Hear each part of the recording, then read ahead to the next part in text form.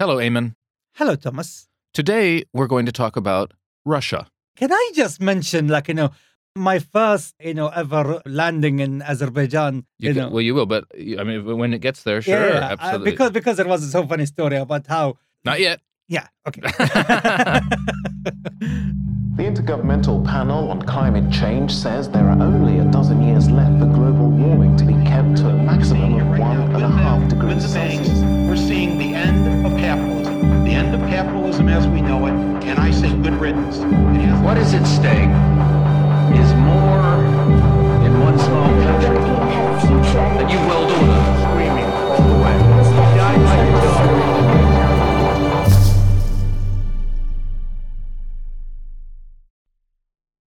We have a very complicated episode of Conflicted to record today. Every episode is complicated, Thomas. This one is going to prove perhaps the most complicated. We're going to talk, as we have been talking about, the New World Order, America's attempt to create an American-led global, if you like, regime of free market capitalism and perhaps even liberal democracy everywhere following the end of the Cold War.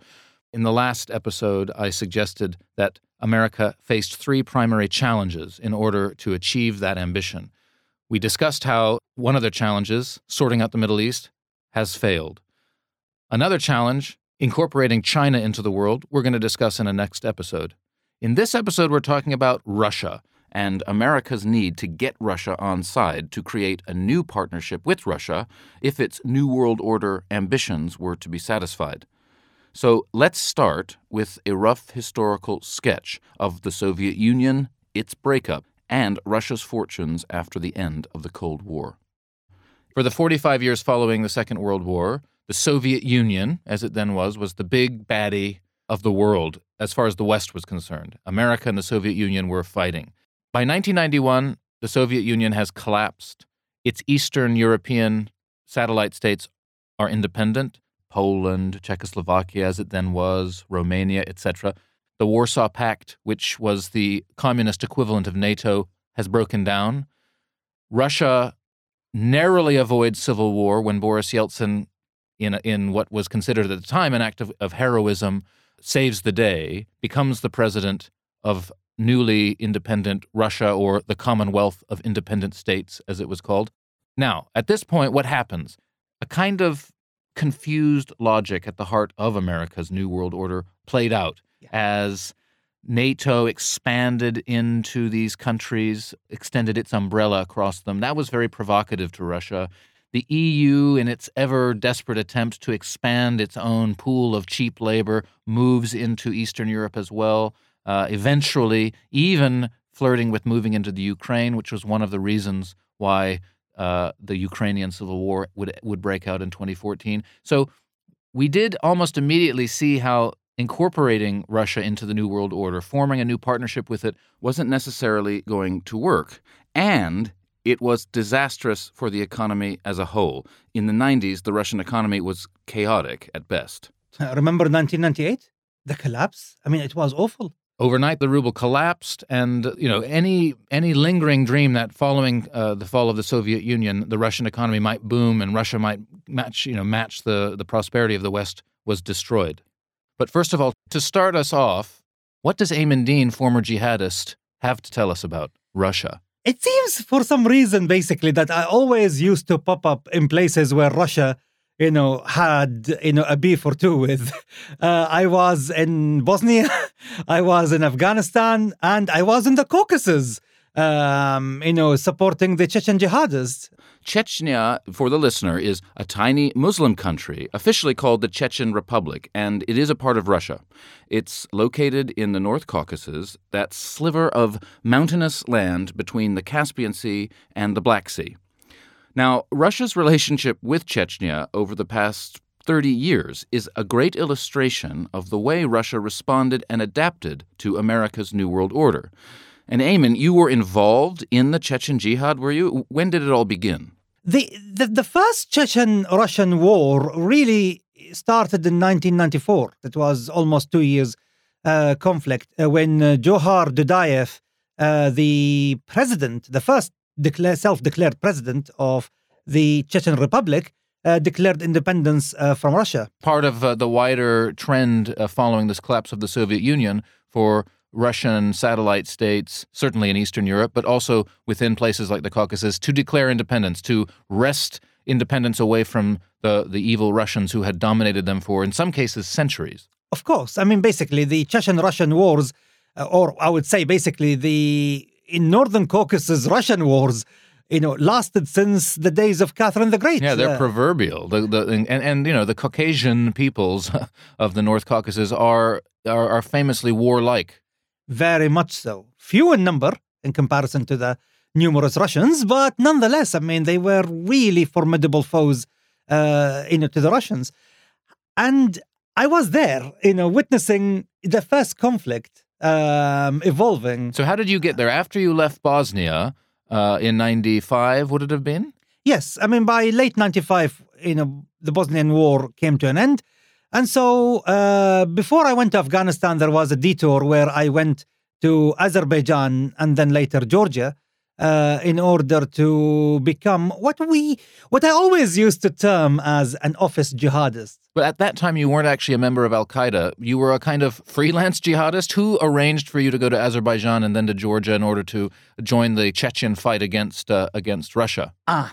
Now, in order for this story to make sense, we need to understand the life, or at least the name, of one single individual. He is known in the jihadist circles as Ibn Khattab. Ibn Khattab. Yes. Now, Ibn Khattab, he was assassinated by the Russians in the year 2002, using a poisoned letter. In Chechnya? In Chechnya. Is this man a Chechen? No.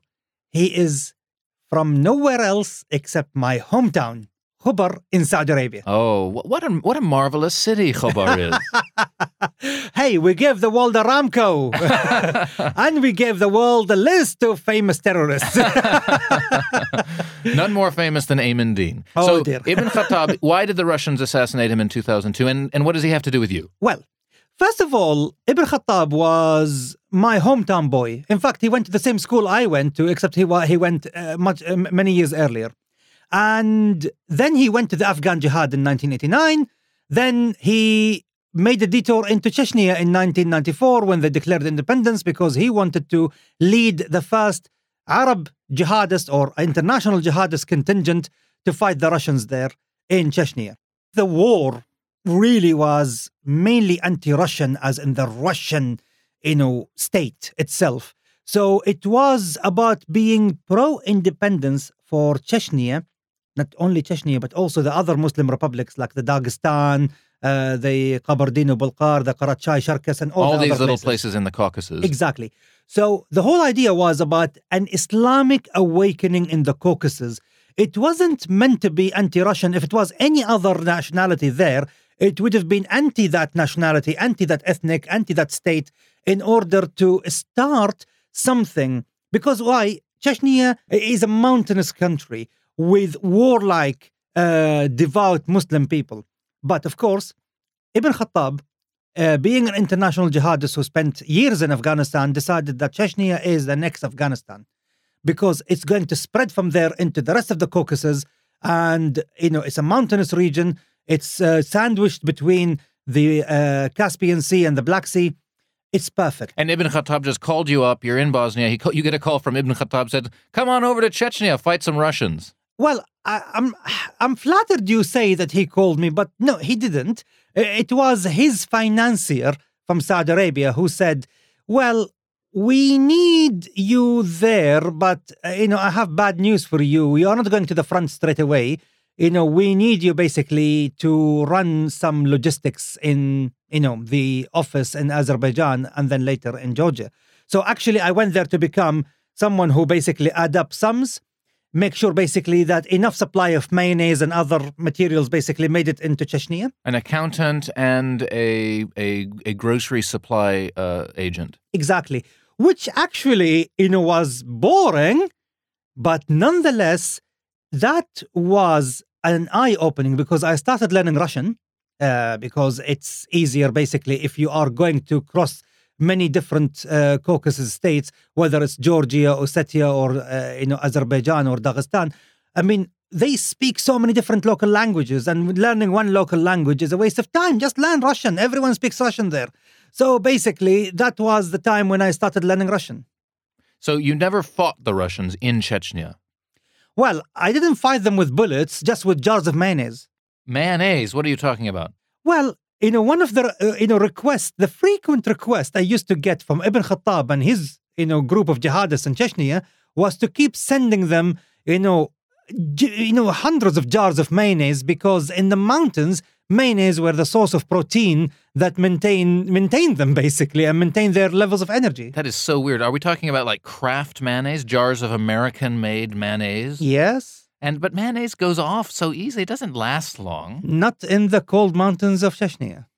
So when that first Chechen war against Russia ended in 1996, why did it start again 3 years later? That's when I can tell you the entire story as to why it all happened. It all come down to that man I mentioned, Ibn Khattab, and many of his deputies, who many of them came from my city again, Khobar. I'm sorry about that. On behalf of all the good, decent people of Khobar, I apologize to the world. So what happened is that because these, the Chechens follow a particular brand of Islam, which is Sufism. It's mystic, it's ritualistic. But Ibn Khattab and the mainly Saudi and Jordanian jihadists who arrived in Chechnya. All of them Salafists, really. Salafist, Wahhabists, as they are called, basically. And therefore anti-Sufi. In theory, they don't like Sufism at all. Exactly. So Ibn Khattab realized that the Sufis are compromisers who compromised on the goals, basically of the Chechen uprising in 1996 when they negotiated with the Russian government in Moscow to achieve some sort of autonomy within, elections and the referendum later on full independence. So in Ibn Khattab's mind, the Chechen leadership sort of betrayed the jihad by signing a peace agreement with Boris Yeltsin and the Russian government. Exactly. I mean, it was Alexander Lebed, a famous Russian general and then later politician, who brokered this deal with the then Chechen president Zulum Khan Nazarbayev. So what did Ibn Khattab do next? As any good jihadi Salafists, on the same lines of Al-Qaeda would do, establish a religious academy to graduate local Chechens and Dagestanis and Cherkess, other Caucasus minorities, to become Salafi preachers. He sort of educated them. Oh, he brought quite few preachers from Saudi Arabia. Of course, with the disapproval of the Saudi government, many of them became wanted by the Saudi government because the Saudi government and Russia had a good relationship at the time. So they were brought in order to teach a new generation of Chechens and Dagestanis and other Caucasus minority people the principles of Salafism, so they spread it and therefore dilute the Sufi character of the Caucasus Muslims. They must have worked very fast if by 1999, only 3 years later, another war breaks out between Chechnya and Russia. Indeed, and actually I go into quite detailed analysis of this in my book. Ayman's so shameless, plugging your book in the middle of our conversation. I know, I'm not being, trying to advertise anything here, but I talk about, the reason why the second Russian-Chechen war started, which is the fact that they did not want to just remain confined within the borders of Chechnya, because they had almost full independence by then, although not recognized by the UN or anything, but they were on their way to have a full independence by 2002, 2003. But for Ibn Khattab and the Salafists, and as you know, basically, the Salafist jihadism do not believe in borders. For them, borders, they are just lines, dotted on a map that has no meaning whatsoever.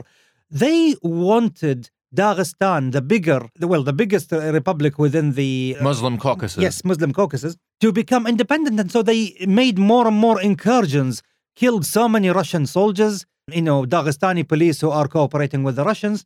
And as a result, the Russians were threatening again and again that they will do something. But Yeltsin wanted to maintain the peace. However, something that the jihadists did not take into account, which is while they were planning to launch massive attacks inside Russia, in Moscow itself, against the Russian army residential compounds, which will kill at least 300 Russian soldiers and their families, and wound another 600 in September and August of 1999, they did not count that Yeltsin, who was changing prime ministers more than he was changing his socks, would appoint the head of the FSB, the successor to the KGB. Absolutely. I mean, the head of the Russian intelligence, Vladimir Putin, as his prime minister. Ah, Vladimir Putin. I wondered when he'd come up, because Vladimir Putin is obviously an enormously important figure from recent history, about which much has been written, much is said. He's played the role, something of the classic Russian bogeyman for the West and the world for the last 20 years now. It's been a long time. But who created him? Who made him into what he is right now? And you're saying that the Chechenian War has everything to do with his emergence as the new Russian strongman. I can assure you that it almost the catalyst which propelled him into the leadership. And I tell you why. I met in 2013 with a senior Russian diplomat / spy, most likely. And he's, basically had a personal friendship with Putin. And he said that when he was appointed as prime minister, he saw this as some sort of a destiny, fate calling him. And he basically, as a devout Orthodox Christian, he saw that being a prime minister is a calling, but he needed a sign from God that this is his destiny to fulfill. Before you tell me what that sign was, I just want to press you on this. Mm-hmm. Putin, a devout Orthodox Christian. I am, as it happens, an Orthodox Christian because I even lived in an Orthodox monastery for a while. I would question your description of Vladimir Putin as a devout Orthodox Christian. I admit to you that he definitely pretends to be an Orthodox Christian and invokes Orthodox Christian symbolism in the new Russia that he's building, which he's trying to trying to bring back the glory days of the old Orthodox Tsarist empire. But a devout Orthodox Christian, really? Well, I have to take the word of the person who told me, who basically is a senior diplomat and someone basically who knew Putin quite well. Okay, so what was the sign from heaven that devout Orthodox Christian Vladimir Putin was looking for? The bombings of the army barracks in Moscow. Tell us that story. Tell us the story of the Chechen jihadists and your hometown boy Ibn al-Khattab's attack on the barracks in Moscow. Well, the jihadists for 19 months, and I go into great details of that operation in my book, but the jihadists planned for 19 months to avenge massacres took place in Dagestan and Chechnya by the Amun and the Alpha units of the Russian special forces. They located where these special forces live alongside their families in military compounds, and they attacked them in the summer of 1999, just weeks after Putin was sworn in as the prime minister of Russia. What did Putin do? Putin saw this as, this is the Lord's calling. That's what he, basically, interpreted these attacks. Hey, Russia is challenged, and therefore we should not shy away from war. Until then, basically, the Russians suffered major losses in the first Chechen war, and they were not organized, and they didn't have a good leadership. Yeltsin was a drunk, incompetent idiot. But Putin decided that he will take charge of this Russian war, using his, exceptional skills as a spy, in order to execute the war against these people. So this is why I always say that it is ironic that as Russian bombs are falling on jihadists in Syria, I always used to say, you want to blame someone? Blame yourselves. You made this man when you bombed Moscow in 1999. How was that greeted in the West? Because I imagine at the time the West must have itself been shocked at such a heinous crime by jihadists in Moscow. Well, actually, the West believed that it was Putin who orchestrated the whole thing. Why did they think that? Well, first of all, basically, there is this man. He is the head of the FSB, the Soviet intelligence. So now he is the head of the Russian intelligence. Then he became a prime minister. And then suddenly there are these bombings which basically, make him so angry that he basically invade Chechnya again and surprisingly drive away the jihadists way into the mountains and take back Grozny and other Chechen cities. So everyone was saying, oh, how convenient, the timing. You become prime minister 6 weeks later, the pretext for the war that will make you a war hero and Russia's strong man, to the point where, Boris Yeltsin appoint you as his successor. I mean, how convenient. But you're saying that's not true? Not true, because why? In Christmas of 1999, I just returned back from Afghanistan. I was, loaded with letters from Al-Qaeda to certain operatives here in London. You were already a double agent at this time. Exactly. I was already spying for MI6. And these letters actually were already opened, expertly scanned, put back again as if they were never opened. And then I have to deliver them myself without knowing the content. So basically, I was supposed to deliver, some of the letters to Abu Qatada, famous, Al-Qaeda linked cleric who was based in London. Abu Qatada. Gosh, that takes me back. Exactly. So I called him and he said, come tonight. It was Ramadan, I remember. He said, come tonight after the evening prayers. You will be hearing from an old friend of yours. So I said, okay, fine, I'm coming. So when I went to his house, we were sitting around, like a corporate managers, 5 of us. We were sitting around a speakerphone. And from Tbilisi in Georgia, we were listening to Abu Sa'id al-Kurdi, who I knew from Afghanistan years earlier. He was the head of the logistics for the Chechen jihadists, including Ibn Khattab, because he planned the whole thing. He told us, when we asked him, was it disadvantageous to you? Because even us thought that Putin did it. You asked him about the attack in Moscow. Exactly. So, it's good basically that the whole thing was recorded. So basically I asked, was it disadvantageous that the war, was, the timing of the war was determined by the Russians? And so he asked, what do you mean determined by the Russians? Well, because Putin carried out, these attacks in Moscow as a pretext. A false flag. Exactly, mission. false flag. I mean, it has all the hallmark of false flag. And he said, no, we did it. And he went on to explain the whole process, the reasoning, the pretext, and why they did it. It was damning evidence because he talked about details only the bombers would have known. So you have just been told from the horse's mouth, as it were, yes, that what the whole West had believed, that Putin had launched a false flag operation, killing his own soldiers in Moscow, was not true. The jihadists had actually done it. Yes. And it was just amazingly convenient for him. A sign from God, even. A sign from God. Like later in years, almost 15 years later, a Russian diplomat who knew him told me that he viewed this as a sign from God. I, however, immediately called my MI6 handlers and told them there is something that you need to know, and immediately. So we met, told them the information. It was a bombshell. And it landed on Tony Blair's desk within days, basically. And as a result, he shared it with other world leaders. And suddenly, Putin was no longer treated as a pariah. Putin was treated as a victim of terrorism. And Tony Blair invited him to a pub a few weeks later where they shared a pint. They were wearing jeans and casual and everything. And suddenly everything, seemed, going Putin's way. But his reputation did not remain very high in the estimation of the West. What happened? Why did that? People forget now because Putin is a big bad guy. Mm-hmm. But in the noughties, he wasn't a big bad guy. He sort of was playing along. He was playing along, but then several things happened along the way. 9/11 happened. Not many people know, but again, jihadists. Again, Putin's path was forged by jihadists. If you want to blame, the rise of Putin on anyone, it's the bloody jihadists. Well, how did 9/11 have an impact on Putin?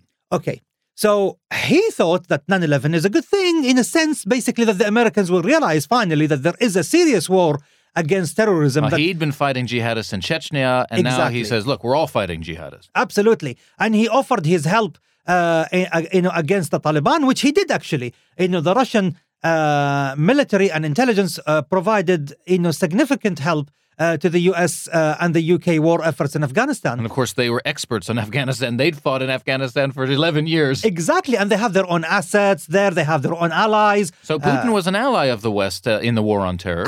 Absolutely. And what happened to change that? Iraq war. Because Putin was absolutely against it. Because? First, he believed that Saddam Hussein, just like Bashar al-Assad and others, They are the pillars of stability. They are, the pillars of Arab nationalism, because Arab nationalism protected Arab Christians. Because, look at who was Saddam's foreign minister? Tariq Aziz. Yes, Tariq Aziz, the Iraqi deputy prime minister and foreign minister under Saddam Hussein. He was a Christian.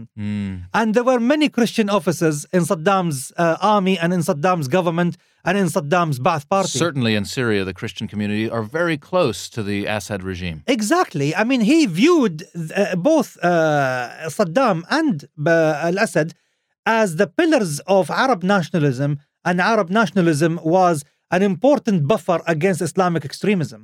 So Putin begins to realize that America's war on terror is not being prosecuted wisely. No, he started to see that the war on terror had a more sinister ulterior motive.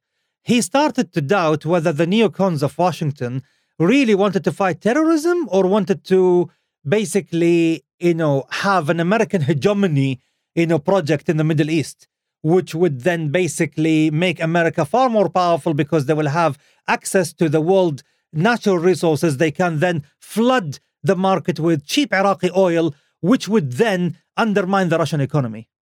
Russia was a massive net exporter. So if you bring down the price of energy, both oil and gas, then the Russian economy would suffer significantly.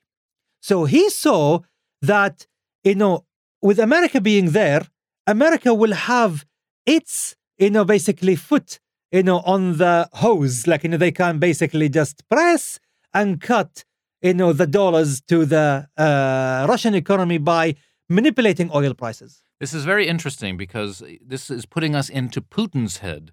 And often, people aren't encouraged to see the world from Putin's point of view. Now, by the way, I'm not a Putin apologist. I'm just basically stating facts. I don't like the man. I don't like what the Russians did in Syria whatsoever. I condemn it with the, most,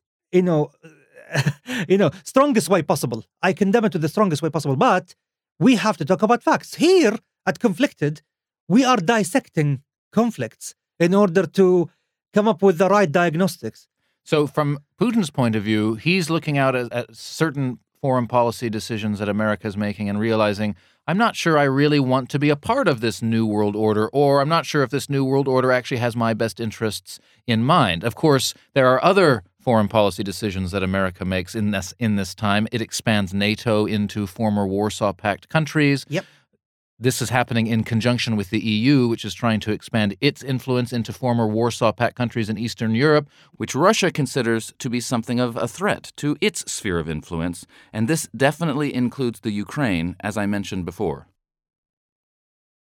Thomas, remember the Orange Revolution in Kiev? Well, the Orange Revolution in Kiev. I mean, Ukraine would definitely come up in this conversation because we all know that that a civil war has been raging in Ukraine for 6 years now. Russia has covertly, sometimes overtly, intervened on the side of the Eastern Ukrainian pro-Russian separatists. Yeah. And guess whose irregular forces are fighting in Ukraine now alongside the Russians or alongside the pro-Russian separatists in order to keep the Ukrainian forces at bay? Don't tell me the president of Chechnya. Yes, Ramzan Kadyrov. All right, for the listener, Ramzan Kadyrov became president of Chechnya in 2007. His father was also president, though he was assassinated in 2004. Now, Ramzan Kadyrov, the thing is, he has this cherubic face. He looks like a little baby with this sort of soft, downy, blonde beard, but he's a really fucking hard guy. He's a real tough warlord. He has a private army of many Caucasus Muslim Sufis who are, brave warriors. And a private army? A private army. You mean it's not the army of Chechnya? No. It is basically a private army, of Ramzan Kadyrov, and they are deployed according to whatever they are needed. So in Syria, they are deployed. There are between 4,000 and 5,000 of them. They are deployed as the Russian military police in order to police newly liberated areas, basically the so-called liberated areas from the opposition. But because they are Sufi Sunni Muslims, they make it easy for the Syrian population there to accept them. This is blowing my mind. A private army, separate from the Chechen military. This is very much like they are the Chechen military, but they are not a regular Russian military. This is similar to the privatization of espionage you were talking about in the first episode. Are we seeing the privatization of the military completely? Not only that, Ramzan Kadyrov has his own mercenaries fighting alongside, UAE and Saudi Arabia forces in Yemen. They are fighting alongside Haftar, General Haftar in Libya. It's all for money. And he has actually a military academy in Grozny, where he is training in Chechnya, where he is training, soldiers from Saudi Arabia, from the UAE, from Nepal, even Nepalese Gurkhas, in order to be deployed to war zones according to the whims of certain leaders of the Middle East. Including war zones, including the war zone in eastern Ukraine. And in eastern Ukraine, and wherever Putin wants him to. This is amazing. So Putin rises to power in 1999 on the back of Chechen separatism. He crushes Chechen separatism, installs in Chechnya a president that is basically his lapdog, and now Chechen soldiers are everywhere fighting jihadists, fighting anti-Russian forces, fighting whoever. They're the great mercenaries of the world. Yeah, and they are devout Muslims who believe that, Russia is actually pushing back America's evil influence, and therefore they are fighting Putin's jihad. I know, it's mind-boggling. I'm actually speechless because there's such a conflation of everything we've talked about now for almost a year. Russia, it's not actually that Russia is simply geopolitically America's enemy. Russia has actually allied itself with Islamists who think that America is the Antichrist. And in a similar vein, before, you brought up Russia's presence in Syria today because it's an amazing thing. It's, in fact, one of the most amazing things about America's failure in the Middle East, that for so many decades, America did whatever it could to prevent Russia from having an untrammeled control of a swathe of the Middle East. And yet now we have Russia, which can do more or less what it wants throughout Syria. Exactly. Now, they're there for many reasons. Why is Russia in Syria? Again, that diplomat who I spoke to, he said that there are a multitude of reasons why the Russians felt confident enough that they can intervene in Syria, because one, Obama is weak and wobbling and wasn't willing to intervene. And that even though Assad crossed the red line, the chemical weapons red line twice, Obama did not do anything. Obama's lack of response emboldened Putin, fine, but that's not why he's there. The second reason we have an intervention in Russia, according to the diplomat, is that, again, it comes back to Putin's, if it's not belief in the Christian Orthodox Church, at least it is, acquiescing to the pleas by the Russian Orthodox Church that the Tsarist treaty with the Ottomans, which basically granted the Syriac Orthodox Christians of Syria the protection of the Tsars of Russia. So the idea is that since France is always viewed as the natural protector of the Catholics of the Middle East, like the Maronites in Lebanon. Exactly. It's the same thing there, that the Russians are tasked, since hundreds of years basically, with the protection of the Orthodox Christians in Syria. Now, for the listener, from well before the Russian Revolution made the Soviet Union an atheist state, Russia was the biggest Orthodox country. And as such, it considered itself the protector of the Orthodox Christians of the Middle East. In the 18th century, in fact, the Tsarina, the Empress of Russia, Catherine the Great, who was in fact not Russian but German, but she took to it like a duck takes to water. She was the first one to explicitly say that she was going to protect the Orthodox Christians of the Middle East. She had this idea, and a lot of Russians did at the time, that eventually the Tsar of Moscow, heir to the ancient Roman and Byzantine emperors, would conquer Istanbul, Constantinople, and become the great leaders of the entire Middle East, of the entire formerly Christian world. In fact, Catherine the Great named her grandson Constantine, the founder of Constantinople, with this ambition in mind. Now, in January 2020, Vladimir Putin visited Syria. We all know the Russians are in Syria. The Russians are allied very closely with Bashar al-Assad. But when he visited Damascus in January, he went along with the Orthodox Archbishop of the city, the Patriarch of Antioch, to the cathedral of the city, the Orthodox Cathedral, to worship there alongside Bashar al-Assad. Well, as you know, the Tsars of Russia has always been tasked with the protection of the Orthodox Christians of the Middle East. That's the first thing. The second thing is that Qasem Soleimani has just been killed. He is the major competitor to Russia's ambitions in Syria because he represents Iran's interest in Syria. He's dead. Perfect. Putin is there to consolidate. Well, it's interesting. I was in Syria. I lived in Damascus in 2007, 2008. Lucky you. And I used to worship at that cathedral. I remember specifically, I'll never forget a Palm Sunday, the Sunday before Easter at the cathedral.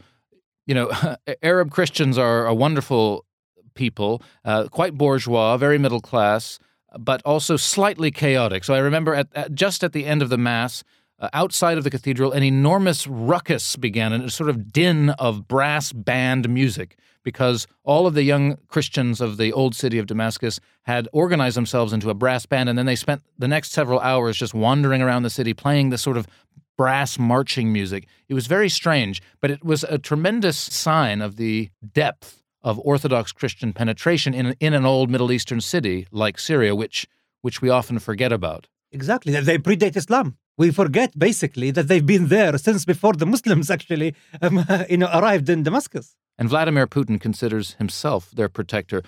Clearly, he has cultivated very close relations with Orthodox Christian communities in Syria and elsewhere. Absolutely. But how does that support his wider strategic vision? Because then we come to the third issue. You remember we talked about the Chechen War before and how that lasted years and years. Now, you remember I talked about the friction between the Sufis and the Salafis in the Chechen War? Yeah. You can take it for granted that I remember what you say. Yeah. Putin decided that he will split the jihadists from each other. The Sufi jihadists he will court, and he will court them in order to cultivate their enmity against the Salafists, to use it to beat the Salafists. Divide and conquer. Absolutely. So he showered Ramzan Kadyrov and his father before him, Ahmed Kadyrov. Who are these Kadyrovs? Basically, they are members of a prominent Sufi clan in Chechnya. They were promised the presidency of Chechnya afterwards within the Russian Federation, and that they will be having the backing of the Kremlin, the backing of the Russian armed forces, if they just basically turn their back on the Salafists, the Wahhabis, basically, who are trying to ignite a never-ending war in the Caucasus against Russia and against other ethnicities in the region. So Putin gave the Kadyrov family the control of Chechnya in exchange for turning against the Salafists. Exactly. So a war, raged between the Kadyrovs and the Salafists, including Sham al-Basayev and other people who were the leaders of that Salafist movement along, and with the successors of Ibn Khattab there. But, as the war raged, and it claimed actually Kadyrov's father, Ramzan Kadyrov, his father, Ahmed Kadyrov, was killed actually by a IED placed under his podium by the jihadists. So what happened is the Arab Spring happened, Syria happened, and suddenly Syria became the magnet of jihadism. And what Kadyrov did, he opened the southern border towards Georgia and allowed all of these people to exit. Bye-bye. Bye-bye. Go to Syria, wage your jihad there, establish your khilafah there, your caliphate. So they went there. And then what happened is, when they were all there, between 5,000 and 6,000 of them, then this is basically when the Russians thought, that's it, we have emptied the Caucasus from them, let us now pound them there. So Russia has been fighting its own enemies in Syria. Exactly. Why doesn't anyone know about this? That's fascinating. Well, you need to be quite intimate with the events, as I did, when I was in Azerbaijan and Georgia in these days. We should all be more intimate with jihadists.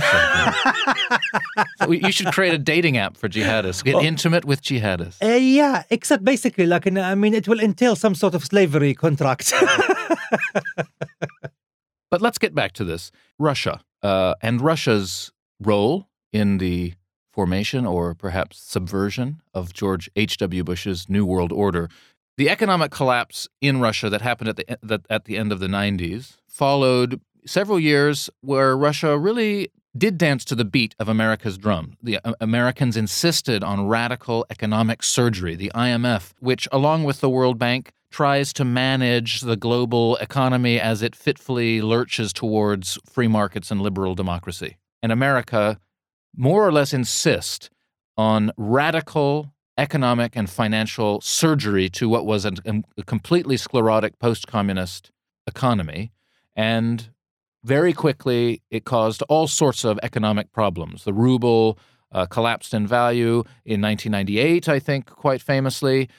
State assets were sold to the highest quote-unquote bidder, but actually that meant the oligarchs, insiders within who had influence within the government there, and are extremely rich. And most of them actually seem to live just down the street here in London. But indeed. That's another story. So initially, Russia did dance to the beat of America's drum. 98, the ruble collapses, and from then on, Russia really stops playing along. That decision to go its own way again is largely the result of Vladimir Putin, who came to power at that time. There's obviously a lot more we could have talked about in this extremely complex episode of Conflicted. 20 years of Russian history is not easy to summarize. We could have gone into greater detail about the annexation of the Crimea in 2014. Or we could have talked about the war in Georgia, Russia's war in Georgia in 2008. And, of course, the ongoing Ukrainian civil war, which we did touch on. But, as we've seen through the story of Russia's relationship with Chechnya, America's strategy towards Russia at the dawn of the New World Order was a bit of a roller coaster. And it was, once again, jihadists, this time in Chechnya, who played such a huge role in undermining that strategy by creating the conditions for the rise of Vladimir Putin. A man who, love him or hate him, began to look around and realize that America's global ambitions weren't necessarily in the interests of Russia.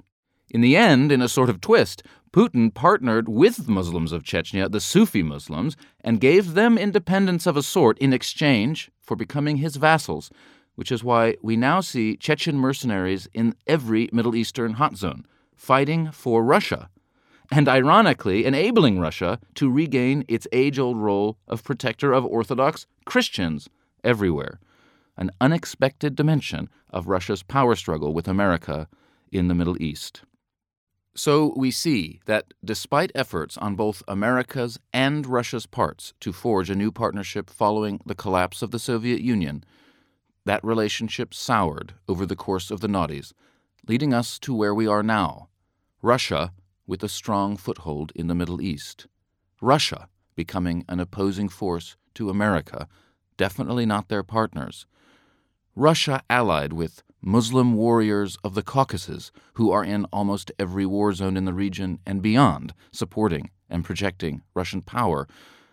It was certainly not what George H.W. Bush had in mind when he first invoked his New World Order. Conflicted is a Message Heard production. It's produced by Sandra Ferrari and Jay Kotajevich. Edited by Sandra Ferrari. Our theme music is by Matt Huxley. This week, we've got another book to give away to one of our lucky listeners.